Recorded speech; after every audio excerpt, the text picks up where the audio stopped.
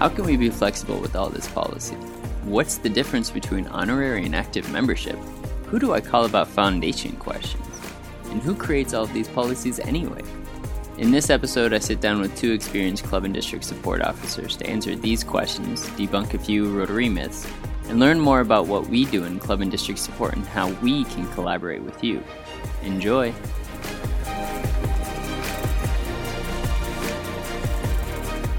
This episode is sponsored by all of Rotary's governance documents. No, really, all of them. All 500 plus pages of them.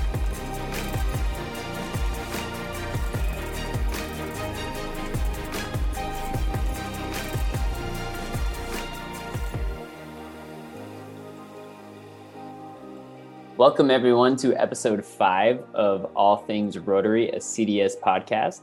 Very excited for today's special episode. We asked you, the listeners of this podcast, what you wanted to hear. And one of the overwhelmingly large amount of responses came back was, what is CDS? And what does Club and District Support do? And so we figured it would be a great opportunity to take this time to actually explain, first of all, what even is CDS? I mean, it's just an acronym, right? And then what does Club and District Support do? So to help us with this, we have our two colleagues here that are experts in the field. We have John Hannes and Alicia Pijal Avila, and they're going to help walk us through what CDS is. And we're going to go through some of the myths that exist within the Rotary world about how Club and District Support actually runs. And hopefully at the end of this conversation, you have a little bit better idea of not only what we do, but how we can help you improve and be better as a Rotarian. So first off, John, if you don't mind introducing yourself, I know we've had you before, but explain who you are and how you fit into Club and District Support. Hello again, everybody. My name is John Hannes. I am a senior officer with Club and District Support Americas. I work with 39 districts along with my team at Andres, who you heard in a previous episode as well. We work with 39 districts throughout the United States, kind of from around the Midwest region out to the East Coast. And I've been with Rotary for just over 10 years. I think I'm coming up on my 10 and a half anniversary. On Club and District Support, I've been with this team the entire time. And so I've had the opportunity to watch the organization grow and change over the years. I haven't been here as long as Alicia, but I feel like I'm starting to get into that club in a way. Well, with that being said, perfect. Alicia, the veteran of the group here, would you mind introducing yourself? Well, hello, everybody, and thank you very much for inviting me to be part of this podcast. It's an honor for me to be part of this. My name is Alicia Pijal Avila, yes, and I've been working, I work with the Southern U.S. and Latin America. Southeastern U.S., Latin America, and the Caribbean. And I've been working with Rotary for just 20 years. So you're halfway there, John. Keep going. You can do it. And I am also a senior officer. I have the pleasure to serve you for these many years, and I'm still happy to be part of Club and District Support. Awesome. Yeah. And there it is, Club and District Support. What is Club and District Support? What is CDS? And so I'm going to open it up to the floor here with our two experts. Jump in at any moment. If you could explain, how do we explain to our listeners what Club and District Support actually is? Well, I can take that one. We mostly work with club and district leaders, and we help answer questions related to governance documents and interpretation of policy. We also offer support and guidance in procedures such as, chartering new clubs, admission of satellite clubs, change of names, of club names, mergers, etc.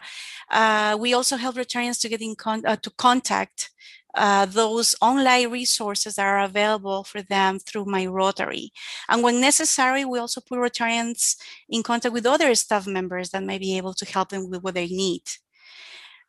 Within CDS Americas, or Club and District Support Americas, we have a 4 two-person team supporting districts in North, Central, and South America, including the Caribbean, of course.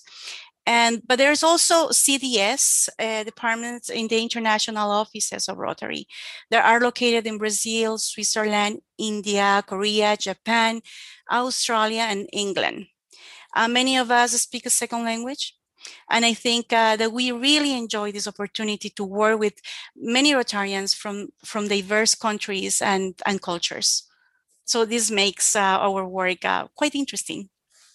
Yeah, I agree. And to add a little bit onto that, one of the neat things about being a member of the CDS team is that we really get to represent the organization to our districts, to the leadership that we work with. We primarily work with the governors. In fact, we work with them pretty much from the time that they're a governor nominee designate or a DGND, all the way up through the end of their term and throughout the year after. So their IPDG or immediate past district governor year.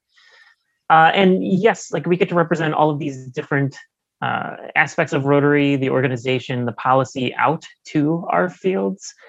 But I think that the opposite's true too, or sort of the other side of things is true. Because we're a group that is found in each one of our offices around the world, we also get to represent our regions to the organization. There's not a lot of decisions that are made very quickly, I think, on behalf of Rotary. I think that in my own experience, and correct me if I'm wrong, I've only been here for 10 years, but it's through conversations where something might make a lot of sense here in the Americas, it might not apply as easily to India or Australia or Japan. And so we get to hear from our colleagues, our counterparts, and then build messaging or build a structure for something that can be applied all around the world or regionalized if necessary. So I think that's something cool that we get to also be a part of.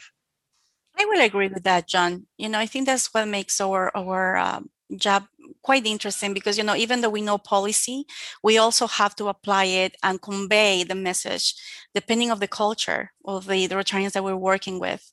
And that make it sometimes challenging, but also interesting to do. So I agree on that part.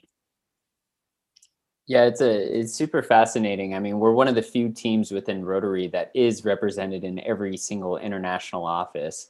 And so because of that, there definitely is like a regional expertise. And I think Alicia, like you just mentioned it great, like how we are going to say something in Chicago may not be the same way you're going to present it in Argentina.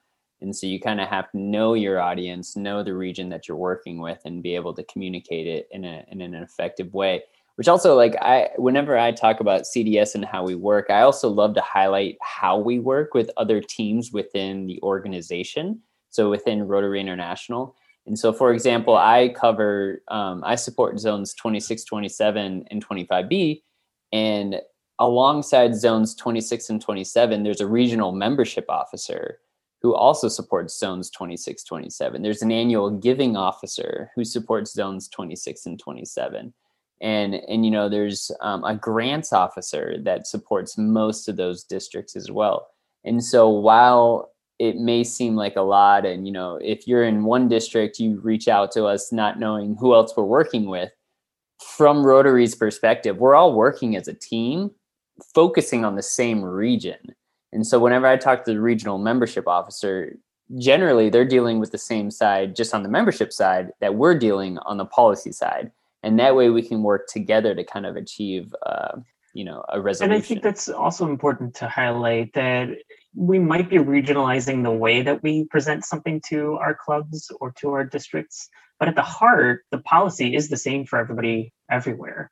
The issues that we address kind of are the same everywhere around the world. It's just that we're finding the right way or the more comfortable way of saying it for the areas that we represent. Yeah, and there's 400, 500, I don't actually know the specific number of pages, but there's hundreds of pages of policy, right? And we're not expecting every single person to know this. we don't expect everyone to read all those policies and understand it, which is why, our job really does exist to help walk you through something as simple as changing your name to all the way to something way more complicated, like an internal club issue that needs to be resolved. Whenever I'm talking to Rotarians and I'm talking about like what we do in club and district support, sometimes I say it's almost easier to talk about what we don't do in club and district support.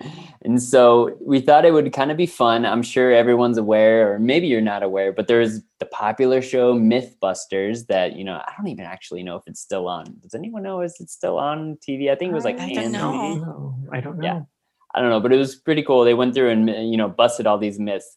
And so we are going to do our own little section called the Club and District Support Mythbuster section, where we go through a few of these myths that float around the Rotary world and see if we can kind of debunk those and help you understand how and who can help in these situations. And the first one is the Rotary Police.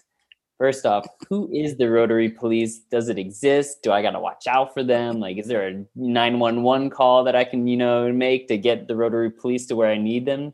What do you guys think? We are club and district support officers, but it doesn't mean that we are the police. We are not police officers. Yep. Okay. So I don't know. I don't think we have a Rotary Police here in Rotary International.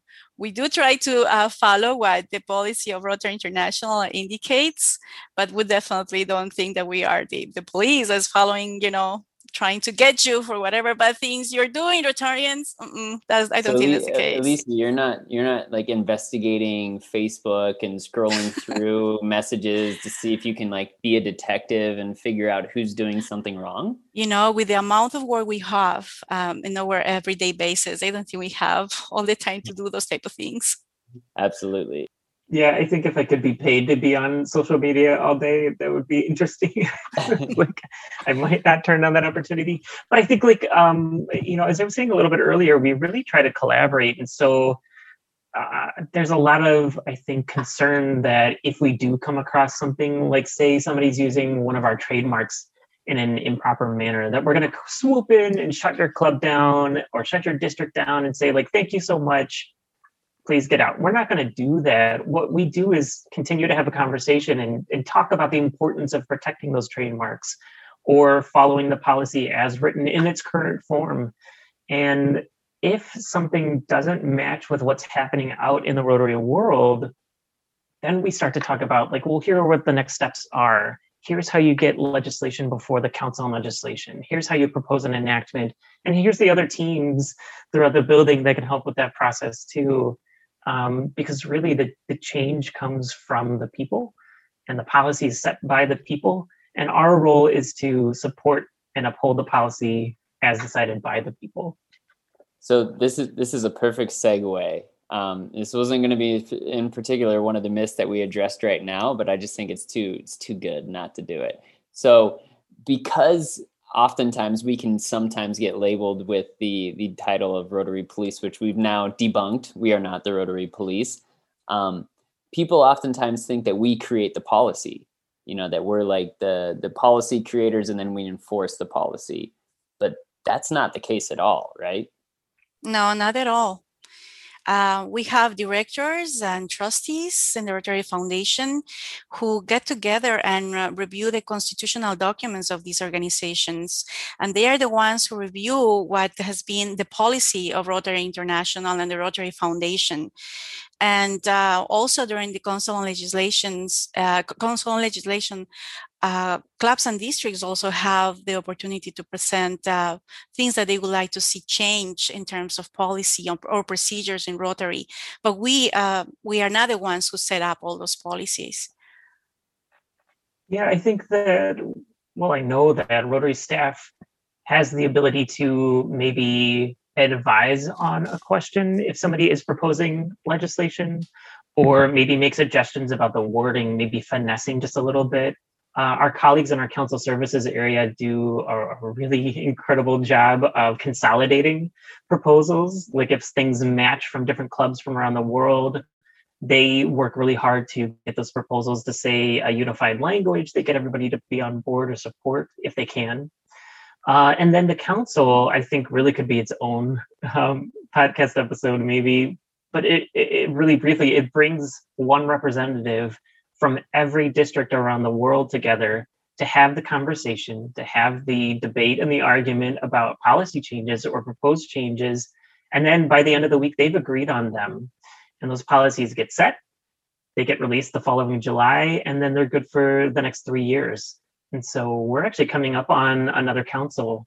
We're starting to go through the training process for our representatives. The next one comes in April of 2022, which feels like it's a long way away, but it's actually not. It's going to come up pretty quickly. And that's where we get to see those changes come. We saw a lot of flexibility get introduced into the organization through the council.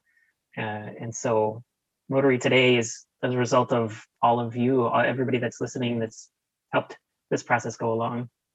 Yeah, absolutely. I think it's one of the unique aspects of this organization. And I think one of the coolest parts of this organization is that staff really doesn't determine much of what happens. It really is determined by Rotarians in the field through things like the council and legislation and then council and resolutions, which is pretty cool. And teaser, we will have a full episode on council and legislations and how it works coming soon at some point. So keep an eye out for that. Very exciting. All right, let's move along to the next myth, if that's okay with you guys. So the next myth, and John, you kind of alluded to this earlier whenever you talked about like how the organization has become more flexible and innovative along with this policy. But what even like, how can a club be flexible, or how can Rotarians be flexible and innovative when there is policy? That's a tricky one because there's a lot to say. There aren't, as we said earlier, Rotary police that are going to come by your club and say like, oh no, you can't be this cool. We're going to shut you down like for coming up with an idea. I think what a club might do, or a group of clubs might do, is try something a little bit different. Understand that in that space, they're really responsible for that experience, for figuring out all the highs and lows of it, or what their membership's going to get out of that experience. Just because they're experiencing this thing or coming up with this idea doesn't mean that everybody around the world is. And until something like that is set in the policy, we really don't have an ability as staff to fully support what's going on. And I don't mean emotionally support. I mean more like logistically support that idea. The idea, I'm thinking back to like satellite clubs that went through a pilot phase with the organization. Until that was a pilot, we weren't able to go to clubs and say like, hey, well, this is how you do this thing, or here's what we're seeing everybody else do. We only have anecdotal evidence in those cases. So a club really could identify through its bylaws how it would like to operate, what kind of offerings it would like to have with their community, as long as they're also respectful of the Rotary constitutional documents. And that's something that our team can help advise on. That I think sort of is how a club could explore innovation and flexibility in this world where policy does exist. I always like to give this an idea of, it's really hard to think outside the box if you don't know what's in the box. And so for us, we're really the box people. We can tell you what's in the box and what is supposed to be happening or supposedly happening. And then hopefully that ends up being a springboard out to these other great ideas. And then when these ideas work, if they continue to catch, that's when we can reach back out or be reached back out to and talk about how to codify that, how to make that a part of the policy for everyone around the world, or the experience of Rotary for everybody out there. Just to add a little bit more what you just said, what you already explained very clearly and very good, John. I just would like to add one thing that, there is flexibility and innovation, and there is also policy, but we also have to remember that clubs also have autonomy. clubs are autonomous. And that autonomy is great because that gives them the flexibility to apply whatever they think is best for them to function in their community locally. What will apply to them depending on the circumstances they have. Like right now, with this pandemic, a lot of changes have come along the way. And so that flexibility, because of that flexibility, we also have to remember the autonomy that exists for clubs, and they can apply that in many ways.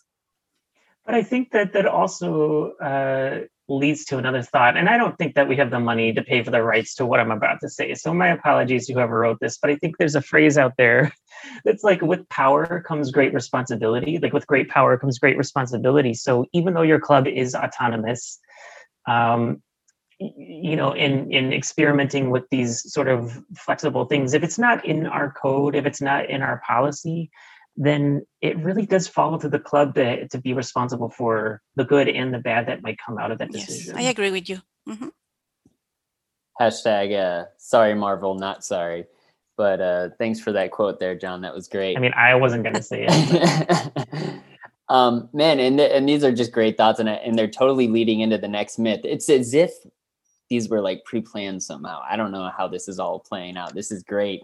But the next myth is actually, all right, now that we want to change something in our club, the myth is, do we update the Constitution or do we update it in the bylaws? Do we do both? How does that work?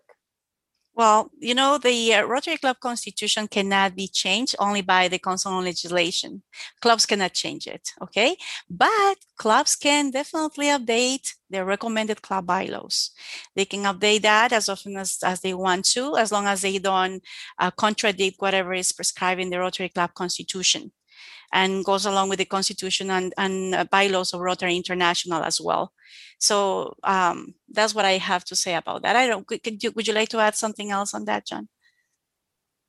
Well, I think that, the process for updating the Constitution is a little bit lengthier, and it involves getting an enactment supported by your district and into the council. And so if that is something that you would like to address, read up on it. Our website actually offers a really nice and succinct version of the process. So it's not impossible to change the Constitution, but really when it's set, the club only has the ability to update, I think it's like Article 2 name, Article 4 locality, but everything else stays the same. And the very neat thing about that is that every club around the world follows that same Constitution. So when you go to a Rotary club somewhere else, they're subscribing to the same policy, and you've got the same experience there. It's a little bit different, a little bit regionalized by their bylaws, but at the core, we're all the same. All right, perfect. Well, thanks so much for that section here. We're going to try something also a little bit new. We're going to do the same thing with a few different myths, but do rapid fire style here. So I'm going to shoot these out. Just give me a real quick answer, and then we'll kind of move on to a couple of these. So the first rapid fire myth is dues. Why are they so expensive? Why does Rotary International make them so expensive? I'll take this one. Rotary doesn't really make them that expensive. The council on legislation is where dues are decided for the organization.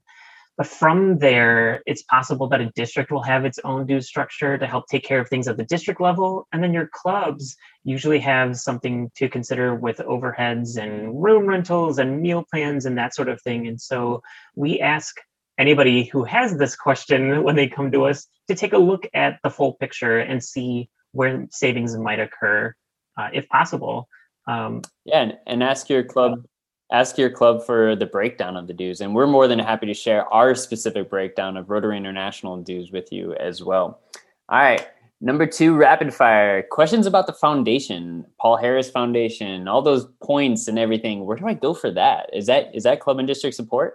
You know what? On our daily basis, we do receive a lot of questions about foundation donations, the forms they need to use for contributions. And unfortunately, we don't handle those, but we do have a great team through the Rotary Support Center that have all the knowledge and all the tools necessary to help answer those questions. So you can refer those questions to the Rotary Support Center. All right. So if Club and District Support doesn't help with the Rotary Foundation specific questions, I'm sure you guys help with the awards questions, like Rotary Citation, right? Well, kind of like Alicia just said, we tend to get a lot of questions on this, but we do have some great colleagues in our awards area who helps address questions like the citation, but then also all the other offerings from Rotary and the Rotary Foundation in the awards area. And they're just riawards at rotary.org. There are, I should say, some busy seasons for them, especially toward the end of the Rotary year when a lot of questions come in about the Rotary Citation, because those are due by June 30th each year. So just bear that in mind while you reach out to that team. All right, good to know. Moving on here, the next rapid fire one. How often should you update club bylaws? I think club bylaws can be updated as necessary by the club, but if you don't do like very often, if you can update it every year or at least every 3 years after the council on legislation take place, just to make sure that you have the most updated bylaws in your records. And once the council on legislation take place, the document with the recommended club bylaws is also updated in My Rotary. So you can download the recommended club bylaws directly from My Rotary and adapt it to your club. Perfect. And I would add that it's something that you always want to keep current. It should always reflect your club and the way that it operates today, not 15 years ago. Correct. Awesome. And all right, so tracking classifications and attendance. That's a great question too. So Rotary itself does have language in our constitutional documents that talk about keeping track of classifications and attendance to make sure that people are not only attending meetings but also engaged, that they're also there is a diverse representation of professional fields in your club. We don't collect that at the headquarters or any of our other offices. Instead, we ask for you to keep that at the local levels. Classifications really are meant to just make sure, again, that you've got a fair representation from your community. We have tools that we can point you toward on the membership pages of My Rotary that help you survey the club, but we don't need the results of that survey. That's really meant to be a tool at the local level. Absolutely. Thanks, John. Two quick ones to wrap this section up. Honorary versus active. What's the difference between the two different types of memberships? That's a very good question. Active members, they have to pay dues. They have the chance to participate, in elections, vote at the club, make decisions at the club level. What else? Well, honorary members is a little bit different. They are allowed to attend meetings. They don't necessarily pay dues. They are entitled to wear the Rotary emblem. They do not hold the classification. They cannot vote in the club where they are honorary members. And they're just entitled to attend the meeting of the club, but they are not eligible to vote or make decisions within the club. That's what I will say. Something else to add, John, on that? Maybe for active members? I think you covered it. I think a different way of looking at this is that you're looking at Rotarians versus not Rotarians, Rotaractors versus not Rotaractors. Like I earned some wings when I was a youngster on an airplane on my first flight, and I was like an honorary pilot. But that didn't mean that I got to go to the front of the plane and take the plane off of the ground and put it back on the ground. It just meant that I still got to wear the insignia of that airline. I was hungry, and so when you said wings, I was like, chicken wings. Yeah. So sorry, I meant a pin. It's lunchtime. Perfect. Well, thanks so much for that, guys. We're going to go ahead and wrap this up with, I'd like to hear from Alicia and John, your final words of advice for those listening or, for those looking to see how they can use and benefit from Club and District Support. Well, for those Rotarians who are listening, I would like to say that if you don't know yet who your Club and District Support officers are, I invite you to please go to My Rotary and find our contact information. We'll be happy to be of any help to you guys. And for those who already have contacted us and know who Club and District support is, I would like to take the opportunity to say thank you. Thank you for giving us the opportunity to serve you and to be part of your journey in Rotary International. So thank you very much for that. Yeah, and to add to that, by going to rotary.org/CDS, you can find us. You can also find our counterparts on our finance team through that same link. Just click over the toggle to the finance representative. They can answer a lot of questions about invoices that we don't necessarily have access to. But that said, I agree with Alicia. I'm very thankful for the opportunities that we've had to talk a little bit about ourselves today. There's many more stories that can be shared, probably in a future podcast episode. But there's a reason that I've stuck with the CDS for the 10 years that I've been here. Alicia's been here, like she said, for 20 years. We have colleagues that have been here even longer. But there's something really magical about the connections that we've been able to make over the years. And it's having these either tough conversations or fun conversations with our volunteers that really keeps me coming back. As we said before, our role really is to collaborate, to talk through the policy as it's currently written. So if you have any questions about that, or you want to make sure that your understanding of the policy makes sense, reach out to us and we'll help chat you through those questions that you've got and offer advice and quote the policy back at you and provide it in an email if you need to reference it later and all of the other fun stuff that comes with that.